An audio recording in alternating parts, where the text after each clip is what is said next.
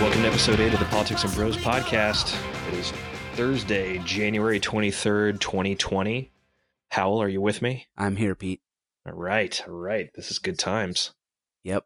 As always, good times. Yeah, how you been this week? It was a rough sports weekend for me. So I'm getting over that. But the Titans lost, as most people probably know. But they had a good run. Mm-hmm. But perhaps less well known, but more devastating for me was Vanderbilt basketball did not make a 3-pointer in a game for the first time since the rule was reinstated in, 1988 or something, 1987. Wow. It was a span of 1,080 games. We were one of only 3 teams to have made a 3 in every game since the reinstatement. So it was kind of the only thing we had going for us. And we went 0 of 25 from 3-point range against Tennessee, of all people. And kind of just, we're at rock bottom. So, And you are not a Tennessee Volunteers fan. No, I'm not. So that was a rough weekend, but, we rescued a dog on Sunday. And What'd you name the dog? We're enjoying. We named him Zico. Zico. What's the significance? Anything? It's a soccer move, actually. Both the kids are soccer players, and so makes sense. We tried to have a soccer reference, and after saying, should we name him Messi or Neymar, or we came up with Zico. So Cristiano. Yeah, right. A little too obvious there. So yeah. Zico is doing well and brightened my mood after a rough sports weekend. So long way of saying I'm doing fine, Pete. Thanks. How about yourself? It was a long weekend with the MLK holiday, just with the 3 kids. But wait, I was trying to remember, how old is the baby now? Like 6 months? 7 months? 2 days Okay. as of 2 days ago. I forget that that's still a challenging period. He's actually super easy. Oh, okay. It's the other ones. It's the other 2 that are draining the life out of us. Yes. Well, but the end is only like 3, 4, or 5 years away. So true. God, just hold out for that long. I wish I could fast forward a little bit, but oh well. No, you don't. No, you don't. I'm going to get sentimental. You do not.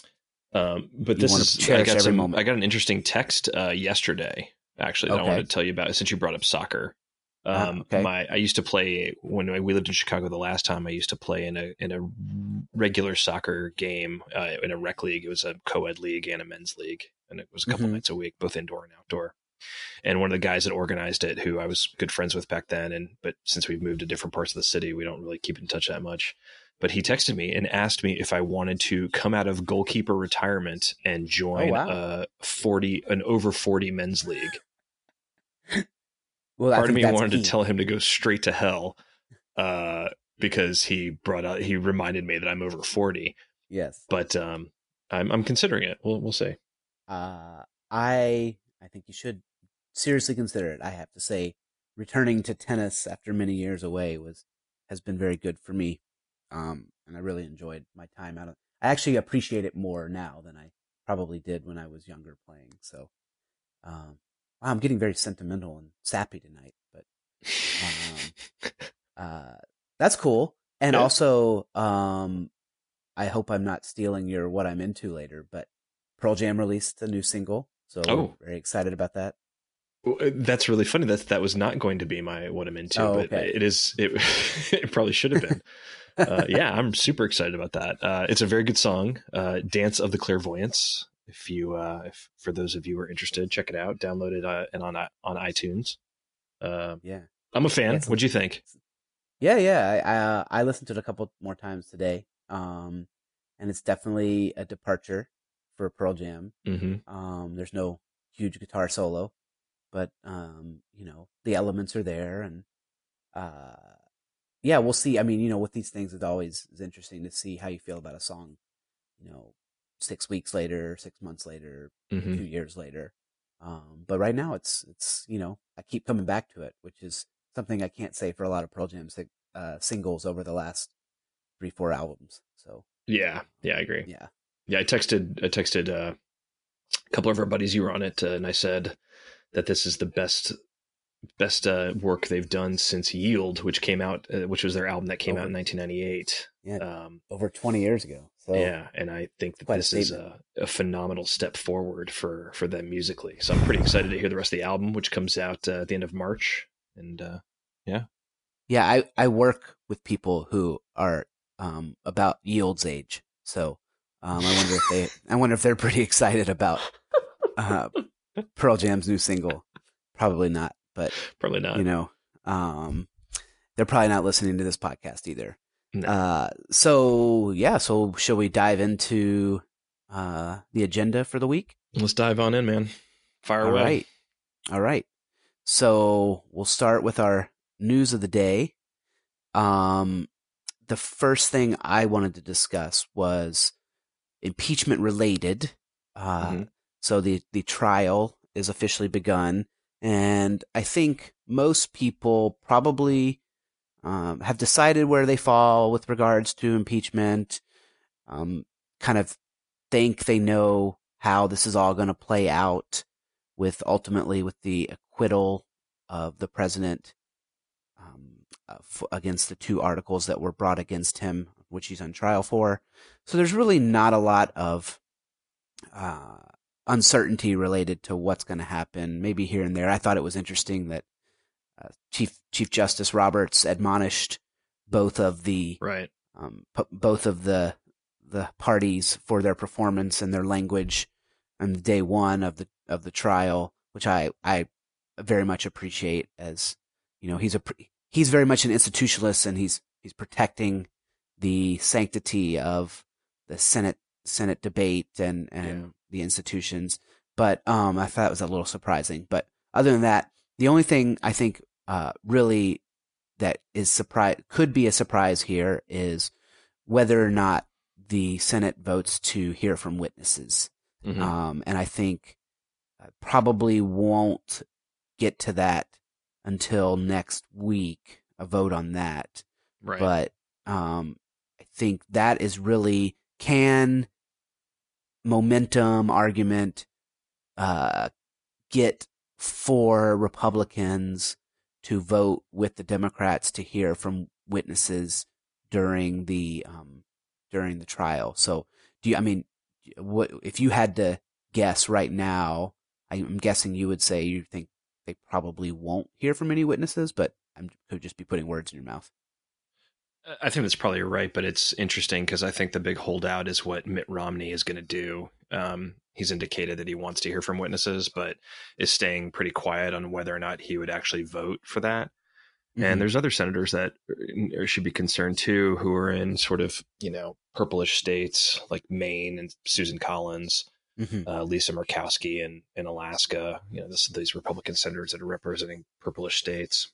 And then like retiring senators like Lamar Alexander. Yeah, definitely like Lamar as well. Another institutionalist. And then you've got the guys that are trying to game the whole thing by saying, well, you can hear from Bolton if we can hear from Hunter Biden. And they're just kind of taking a piss there. It's ridiculous. Yeah. I'm gonna steal a phrase from our friends in Great Britain. But I don't think it's going to happen, but it's interesting to see that everybody's kind of watching Mitt Romney as because if he falls, I bet you a couple other dominoes will they get to a majority to pass it? I don't know, but it'll be interesting to watch next week. Yeah. I just think it's interesting. It's one of the few elements of drama left, and potentially if they do vote for it, that could really change the dynamic at play. And I read some reports that McConnell has made some contingencies for if they do vote for witnesses, that how they could sort of contain that damage, which is interesting because he's essentially admitting that witnesses will lead to damage for the White House. But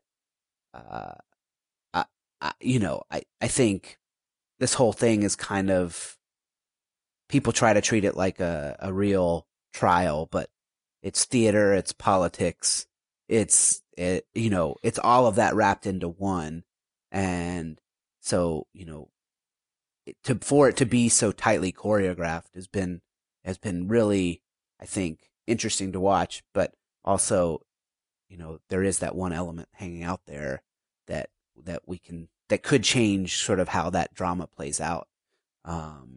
So I think, who are the people, as you mentioned, Murkowski, Collins, Romney. If they get those three, then all it would need would be one other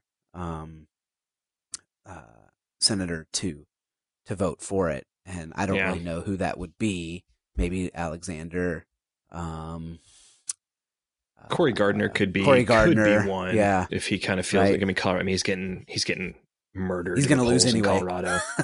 Yeah, I mean, he might just hold out because he'd rather be loyal, since he knows since he could probably lose at this point, his general election in November. But I think you're absolutely right. But if the margins are slim, yeah.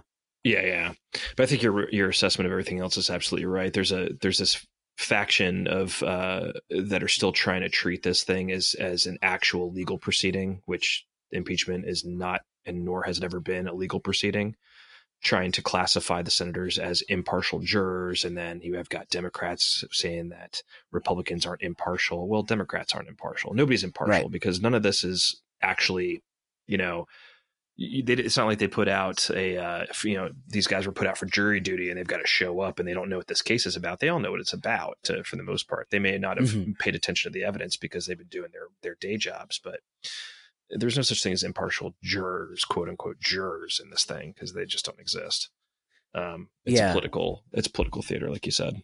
Yeah. I don't know what, I mean, they do take an oath to be impartial jurors, but I wonder, it'd be interesting to kind of know the context for why that was written as is in the Constitution. Like, was there an idea that they would actually be sequestered, or maybe just because the way information flowed back then, they thought that maybe they could potentially not really know all the details. You know what I mean? Like, we're in such a different information era that, anyway. So yeah, that's something to watch over the next week.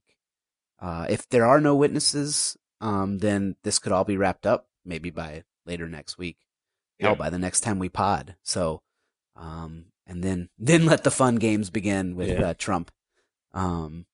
So yeah, he'll go on his acquittal victory tour. Right. Imagine those rallies. He might just start saying, like, who knows? Can't imagine what he could say at that point, but I've been saying that pretty much the whole presidency. Yeah. So, and it just keeps happening. He won't disappoint. No, rarely does. So in addition to that, I believe you wanted to talk about Bernie a little bit, and the Democratic base seems to be feeling the burn at the moment. Yeah, it's, I think on our last pod we talked about how Elizabeth Warren had leaked, or it broke that Elizabeth Warren and Bernie Sanders had a secret conversation back in December of 2018 where supposedly Bernie said that a woman couldn't win the nomination.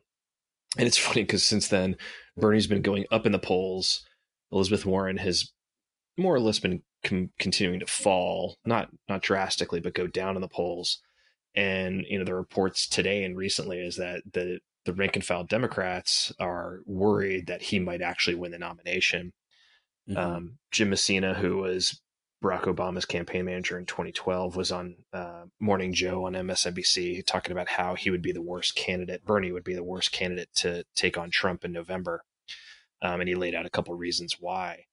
But further beyond that, there's been rumors today that even President Obama is worried that Bernie would win the nomination, and he might even go public with a statement to that effect, that he is concerned if Bernie becomes the nominee that Democrats won't be able to defeat Trump in November. So that's I think it's a really interesting. Yeah, it's unprecedented, and it's a really, really interesting dynamic if that's true, that he would go public with a statement like that. And I think the reasoning Jim Messina laid out how Bernie probably won't play well to Midwest voters, Bernie has been very public about how he has built his campaign on young voters and first-time voters and even first-time immigrant voters. But Who it's all probably been won't even promises vote. of free stuff. And Right. it plays well, it polls well. We're going to forgive college debt. We're going to make college free. We're going to get you free universal health care, free. And the people who have been around, long enough to understand, and I'm not to say that younger voters can't understand this, but I think more savvy voters and people who have been around for a while know that nothing's free. Everything is going to get paid for through taxes and revenue and all that. And just to promise free things it might be a good way to get votes, but it's not a good way to run a presidency and try and run the country. At least that's my opinion as come from a Republican. So, I don't know if you've got additional thoughts on it, but I just think it's really, it's starting to become pretty dramatic, in the Democratic primary now. The Obama thing would be pretty wild. I can't think of, it almost makes me think that, like, gosh, is there this pragmatic faction of Democrats that could potentially break off? I guess they wouldn't break off because our system's not designed that way, but, like, it lends credence to the thought that there is a majority of center-ish pragmatic voters that could get together for a party. But because I've never heard of a former president not endorsing his party's nominee. Yeah. Or maybe he doesn't plan to just not endorse him, but just to come out and offer why the time is, make an argument for moderation but not necessarily directly rebuke Bernie. But I tend to agree with Obama that he does. If you look at some of the polling, he does poll actually pretty well against Trump in some states that are battleground states. Mm-hmm. I just think he could potentially open it up. He could change the electoral map if he were the nominee, where states that are traditionally blue, like, he would probably lose Pennsylvania pretty handily, I would bet. I think someplace maybe like Arizona would then definitely not be in play. Mm-hmm. And I just think that he's the example of, why the primary system is kind of bad, because you're playing to your most loyal, loud, ardent supporters, right, rather than trying to win an election for the whole country. And unlike, like, I thought in 2012, Romney was able to thread that needle pretty carefully and swing right during the primary, but then it almost immediately pivot back to the center. And as a result, he was pretty competitive, at least in the popular vote. I can't remember what the electoral breakdown was there, but he was pretty competitive. Mm-hmm. Unfortunately, I think Bernie's just too much on record that pivot's not possible. No, I mean, Bernie hasn't too much of an ideologue. Yeah, Bernie hasn't changed in 45 years, 50 years. I mean, honestly, and you hear that's part of his appeal. The Daily New York Times podcast, they've been kind of profiling some of the candidates, and they went to some Hispanic neighborhoods in and around Los Angeles, and that's one of the things that people talked about, that Bernie's been so consistent. His positions in the 70s are the positions that he has now, and he's never changed. So yeah, a pivot is not possible. I mean, right. I don't even know how that would even work at this point. Right. Well, it does seem like kind of there's been a rotating candidate of candidates who've surged over the last 4 to 6 weeks. So mm-hmm. this could all change in 2 weeks. Of course, 2 weeks from now, Iowa will have happened, and I think things will be a lot clearer. Yeah, the field should thin out some more by then. Yeah, and then we'll get to see if Bloomberg is really serious. I guess if Bernie wins, and then, but yeah. Oh, Mikey. Oh, bring little it home. Mike. Yep, bring it home. All right, so shall we dive into our meat of the week? Yeah, let's get into this. Let's see where this takes us. Okay, so we're gonna do something a little different. One of the feedback we got was that Pete and I are too agreeable. So we thought we would do a little bit of a debate this week because we know we're kind of on two sides of this topic, and we've actually discussed it previously. So I don't know if we haven't really organized any rules for this debate other than the topic is Trump a threat to our democracy? Howell, the Chicago liberal with Trump deranged syndrome, says yes, and Pete, the judicious, prudent, conservative, principled conservative, says he is not. Would you like to maybe roll out your argument first, and I can maybe respond after that? Yeah. Okay. I don't think there's any empirical evidence to back up why I don't think he's truly a threat to democracy.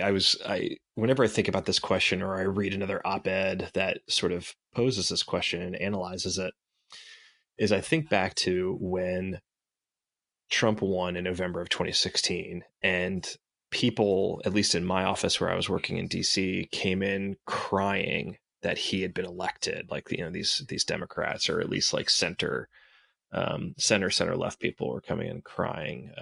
And I thought to myself, is this really a crying matter because Hillary Clinton lost and Donald Trump won? Yeah, I think it sucks. I thought it would have been a bad outcome either way, if you ask me. But we have protections. I base it on my faith in the Constitution and I put my faith in how our government is operated since our founding. We have ebbed and flowed. We have hit peaks and valleys. We've hit high times and low times in our history, and it's just everything goes in a circle. It always happens, and we come out fine on the other end usually. I also don't put my faith in politicians. Politicians will always disappoint you, no matter how much of a supporter you are. And I think that's a good lesson for the Bernie bros, and for Trump supporters. Your candidate is going to disappoint you at some point. They just will. They're human beings. I don't think the many of the Trump supporters would say he's disappointed them. Some of the acolytes. And I think I think there are true believers that will never get disappointed because they'll make up excuses. And that's true on both sides. There's always people they can't even fathom a candidate wronging them even when they get wronged. But at the end of the day, for a large population, a large swath, Republicans and Democrats, we'll just take Republicans because we're talking about Trump, but Republicans get disappointed in Trump. Trumpies, who I don't even qualify as Republicans or conservatives, they are bought in. They've got it in their heads. They're owning the libs. They're living the dream, even though Trump is probably doing things that is not in their best interest. But see, this is precisely why I think he is a threat to democracy, because he commands such a loyal following at the moment that it has led the people who mainly could hold him accountable as an executive, which is his party and the elected body, the two elected bodies, who could hold him accountable and rein him in. They do not. They let him go. They let him break what the Republican Party has stood for in the past, because they are so scared of the bully pulpit that he has and what he could do to them. And I think that he has gradually pushed and pushed and pushed until the party is completely pliant behind him. He has completely taken over the party, and he has done things that are he made up a national emergency to to excuse an executive order to circumvent the power of the purse of Congress. That is not, that is the act of someone who does not respect democracy, who thinks he's a king. Well, and yeah, I understand that, but also think about how he's pushing. We'll take the Senate as the prime example right now. He's pushing senators further and further to his right, to what his version of the right is.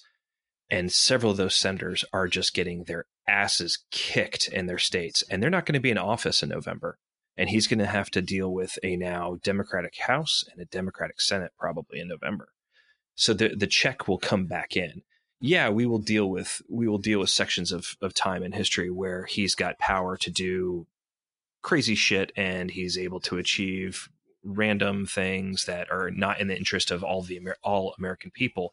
But at the end of the day, things come back around, because that's the way our government has been, our system and our system of democracy has been designed. So while there's a threat, there's always something there that's going to check it on the back end. I mean, that is presuming that the Senate does flip back to Democratic control. If it does not, he's still got a body that is rubber stamping, kind of his initiatives. When I was thinking about how to structure or think about how to make this argument, I think threat to democracy is probably, it can mean a wide array of things, right? But ultimately, I would say that, and that threat to democracy for me means you're ignoring the elected system of government, the will of the people, and sort of conforming it to your own agenda and personal motives or whatever. And Trump is not the first executive to push executive power, right? This has been coming down the pipe. Obama did it. Absolutely. Bush did it. This has been growing and growing for many, many, many years. And I remember when Trump was elected, and I thought, well, if there's a silver lining to this presidency, perhaps he will be so unpresidential and so disorganized and so terrible that Congress will actually take back some of its power that it's yielded over the years to the executive. Well, it turns out I was wrong. Congress just rolled over for him, especially over the last couple of years, once he's really pushed to get things the way he wanted them. I mean, I think he's definitely, he's eroded the Congress's power of the purse. Look, now he's trying to redirect billions more from that have been earmarked for defense for his wall. And what's to stop him from declaring other emergencies that may or may not be, as long as he says it's an emergency. He is ignoring subpoenas from Congress, claiming broad executive privilege, exercises, that are, sorry, my computer went out. I had my notes up and I was I was deep in thought. 1 second here. Take your time. Yeah. So like with this McGahn testimony, right? The House subpoenaed him for basically to talk about the Mueller report, right? And they claimed he was not going to because of executive privilege. It actually was the district court in D.C. ruled that McGahn has to testify, and in her readout of her ruling, she said, she actually had to say presidents are not kings. So the fact that you have we're making arguments that presidents are not kings, to me says that we're in a situation where this guy, if allowed, would act like a king and not respect sort of the will of the people. I mean, think about all the things he said. He said, I'm president. I can't have conflicts of interest. Article 2 gives me the power to do whatever I want. This would not be an issue if he had someone who was actively checking him at the moment, and no one is. And that is my concern. And the fear, and I think this is where you start getting into people tagging things with Trump deranged syndrome, is the man didn't even say he would acknowledge or accept the outcome of the 2016 election because he thought he was going to lose. What makes you think he's going to accept the outcome of the 2020 election should he lose? And I know you're going to say Republicans will hold him to the rules of the land, but they haven't shown that they're willing to do that on the big issues. The only thing that's really checking him is the courts. So, and then with the courts, you have him with DOJ. He's put a yes man in power. Bill Barr is now basically actively investigating political opponents by investigating. Well, first off, they finished the Hillary Clinton thing, and surprise, there was no charges brought. And then now he's investigating Jim Comey. Probably won't find anything there that rises to the level of crime, but you never know. So I just think you've got a man who is putting yes men into traditionally non-political entities, and you've got a party that is scared to check him, and that is why there is a threat at the moment to a functional system of democracy. First of all, there's no such thing as non-political entities in the executive branch. They all serve at the pleasure of the president, no matter what the party affiliation is. Well, so you think the way he has referred to the DOJ and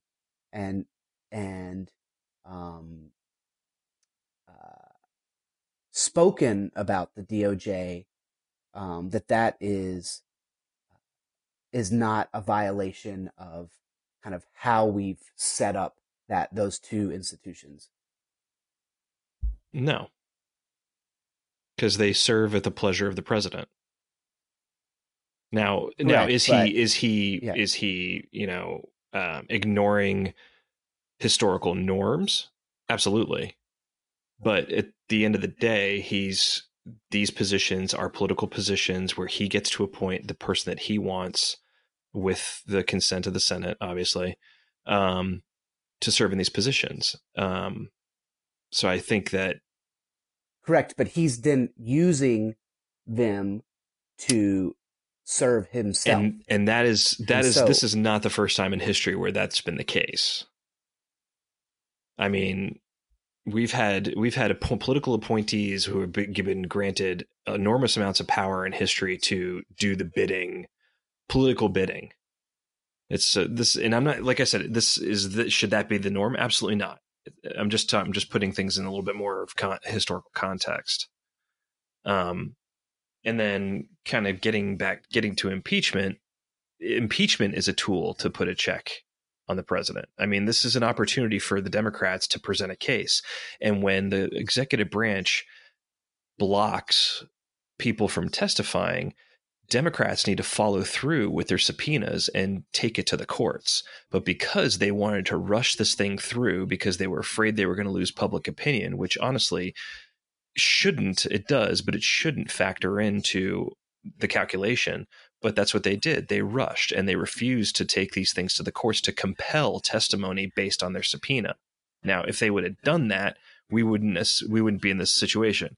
But also, if they had done that, this process would have taken a lot longer. We'd probably still be in the House examining everything. I get that. But I find it really hard to swallow when Democrats complain, or the liberals complain about, well, he blocked people from testifying. Yeah, they did. But guess what? There's no legal. He blocked them. But he more or less asked them not to testify. They didn't have to listen to him. They weren't legally. There was no legal ramification for them ignoring their order. But at the end of the day, all they had to do was file the subpoena and take it to court, and they probably would have been granted. They probably would have been able to compel the testimony. And that's what happened with Obama, right? With the Fast and the Furious stuff. Yeah. Of course, it took like several years for it to actually work its way through the court system. And I think that, yes, impeachment is a tool. But when you have a party that is doing everything in its power to close its eyes and stick its head in the sand, and say, well, everything is hearsay. We don't have the, firsthand evidence, but then there's, the president and the White House blocking, this testimony. If they just went to the president and said, well, if this is exculpatory, then why don't you let us hear from these people? Because they know it's not. And so they are complicit in this. And that is why, impeachment, if there's ever, in my opinion, and I may not be, I recognize not everyone, agrees with me. If there was ever a case for impeachment, we're watching it right now, and it's not going to happen because, where sides are so dug in that people can't have a real, a look at the issues. And I think part of the reason is that he is a unique threat to democracy. It's not just because of him and the Republican Party. It's because of where we are as a society, and our history of getting to this point. But I just think that, the simple fact that there are, bipartisan groups rising up called like Defend Democracy. Bill Kristol has a group. George Conway has a group, that this is the simple fact that these exist when they never have before in modern American politics, to me shows that this is a tangible thing. I mean, we're not gonna obviously decide tonight if Trump's a unique threat to democracy, right? Mm-hmm. So, I mean, do you have any closing sort of statements or arguments? I put my faith in the institutions and the Constitution. I do not put my faith in politicians. I never expect politicians to do 100% the right thing. Maybe that's because I've been around them enough in my career to know not to do that, and other people don't. One way or another, he's gone, and within the next 5 years, he won't be president. Hey, he wants extra time. He wants extra time for the time Mueller cost him. So maybe which like won't happen. Years. So I mean, Fantasyland is a great place to live, but it's not where we are. So. Well, it's where our president. It's where our president lives. It probably is, but it's not. It's never going to hapen. He's going to lose control of the Senate. He's not going to have anybody watching his back anymore after November, at least in my opinion. Then he'll get impeached. And even if Republicans do hold, it's going to be because of the Republicans that are able to hold the purplish states, who have been able to have some level of check on him by insisting on witnesses and impeachment and. Being willing to push back on him the way that like Mitt Romney has. And how do you think he'll respond to that? Well, he won't have anything. He won't have any recourse after that. I mean, honestly, it's funny actually. I think probably the best. He really only, I would say he really only poses a threat to democracy for the next year. And actually, after if he got reelected and served out his next 4 years, I actually think there would be like he would do enormous damage in those 4 years. But I think he would actually turn over power, and he could say like I didn't have to, like, so much of it with him is about ego, right? So like he wouldn't have to run against anyone. He wouldn't have to potentially lose to someone, be it, and he could just kind of hand it over. So basically it's this year for me that's the real fear, what he does, and then after that, it'll either be a new president or he'll be serving his second and last term. I do have a fear, and I do have a fear in the back of my mind that, like, people who have traditionally not liked executive orders and not and fought for the power of the purse are rolling over for this man. And I don't know what they might do next. That's really my fear. Well, my biggest fear is that, and we've discussed this on this podcast before, is that the pendulum is going to swing the other way, potentially even further, if it's a President Bernie Sanders or President Elizabeth Warren. Yeah. Yeah. And you'll hear people, hear people on the right arguing that they're threats to democracy because all of their proposals deal with weakening. Well, depending on how you view it, weakens our defense, our national defense. Will take money out of the pockets of average taxpayers to pay for their multiple new programs that they want to institute. And people view that as a threat to democracy, a threat to freedom, a threat to liberty. And if that happens, we'll be here calling them out for that as well, right? I damn well hope so, but yes, I have hope, and it's not hope in politicians. Like I said, I have hope in our country. I have hope in the voters. I have hope in the Constitution, and we've been in dark times like this before, and we'll be in dark times like this again. And it's what we do in between that matters. Beautifully said. Beautifully said. I'm tearing up here. All right. Well, that was spirited and fun. Hopefully our listeners enjoyed a little frothiness between us. Call me Rachel Maddow now. A-holes. Yeah. So let's finish this up by going a little brighter and lighter with what we're into. So Pete, I'm just going to be real quick this week, so I'll go first. Go first. So I'm into, and you know this, I've been into intermittent fasting. And I've been doing this since the new year. There's supposed benefits to it that include, better regulated blood pressure and I thought you were going to say something else. Better sleep, and I can say that the one thing I have noticed throughout this is since I've been intermittent fasting, I've had more dreams in the last 3 weeks since I've started this that I can remember than I probably have in the last 5 years combined. So it's it's strange, and my sleep is deep. I would say that's been the most tangible benefit. Like vivid dreams that you actually remember the next morning. Yes, like I've woken up and been like, oh my god, like multiple times, and I hadn't done that in probably regularly in years. So, wow, yeah. So it's been. I'm gonna finish out the month, and we'll see how I feel. I'll be sure to let all our listeners know if I stick with it and how it wrapped up. But yeah, that's what I'm into right now. Yeah, keep us posted. I will. That's great. What I'm into this week. So our good friend Ryan Mayo, he is the creator of our new logo. If you see that on our Twitter page at Bros Politics, or on our Apple Podcast page. Ryan's got a shop called Last Exit. It's a leather goods company, and it's based in Steamboat Springs, or Steamboat, Colorado.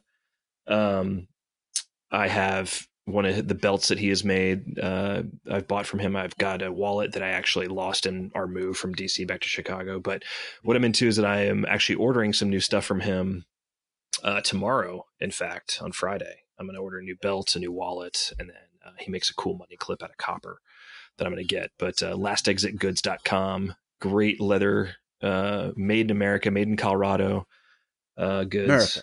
And it's just great stuff. Bags, wallets, belts, everyday carry items. Ryan's a big fly fisherman, so if you're into fly fishing, he's got cool stuff. I don't even know what any of that stuff's called, but to carry your lures and all that. Cool. So check it out. Potential future podcast guests too, we hope. Yeah, and I'm also hoping that he'll do a discount code for our listeners at some point. Not to put him on the spot, but you just did. Cool. Well, check that out, everyone.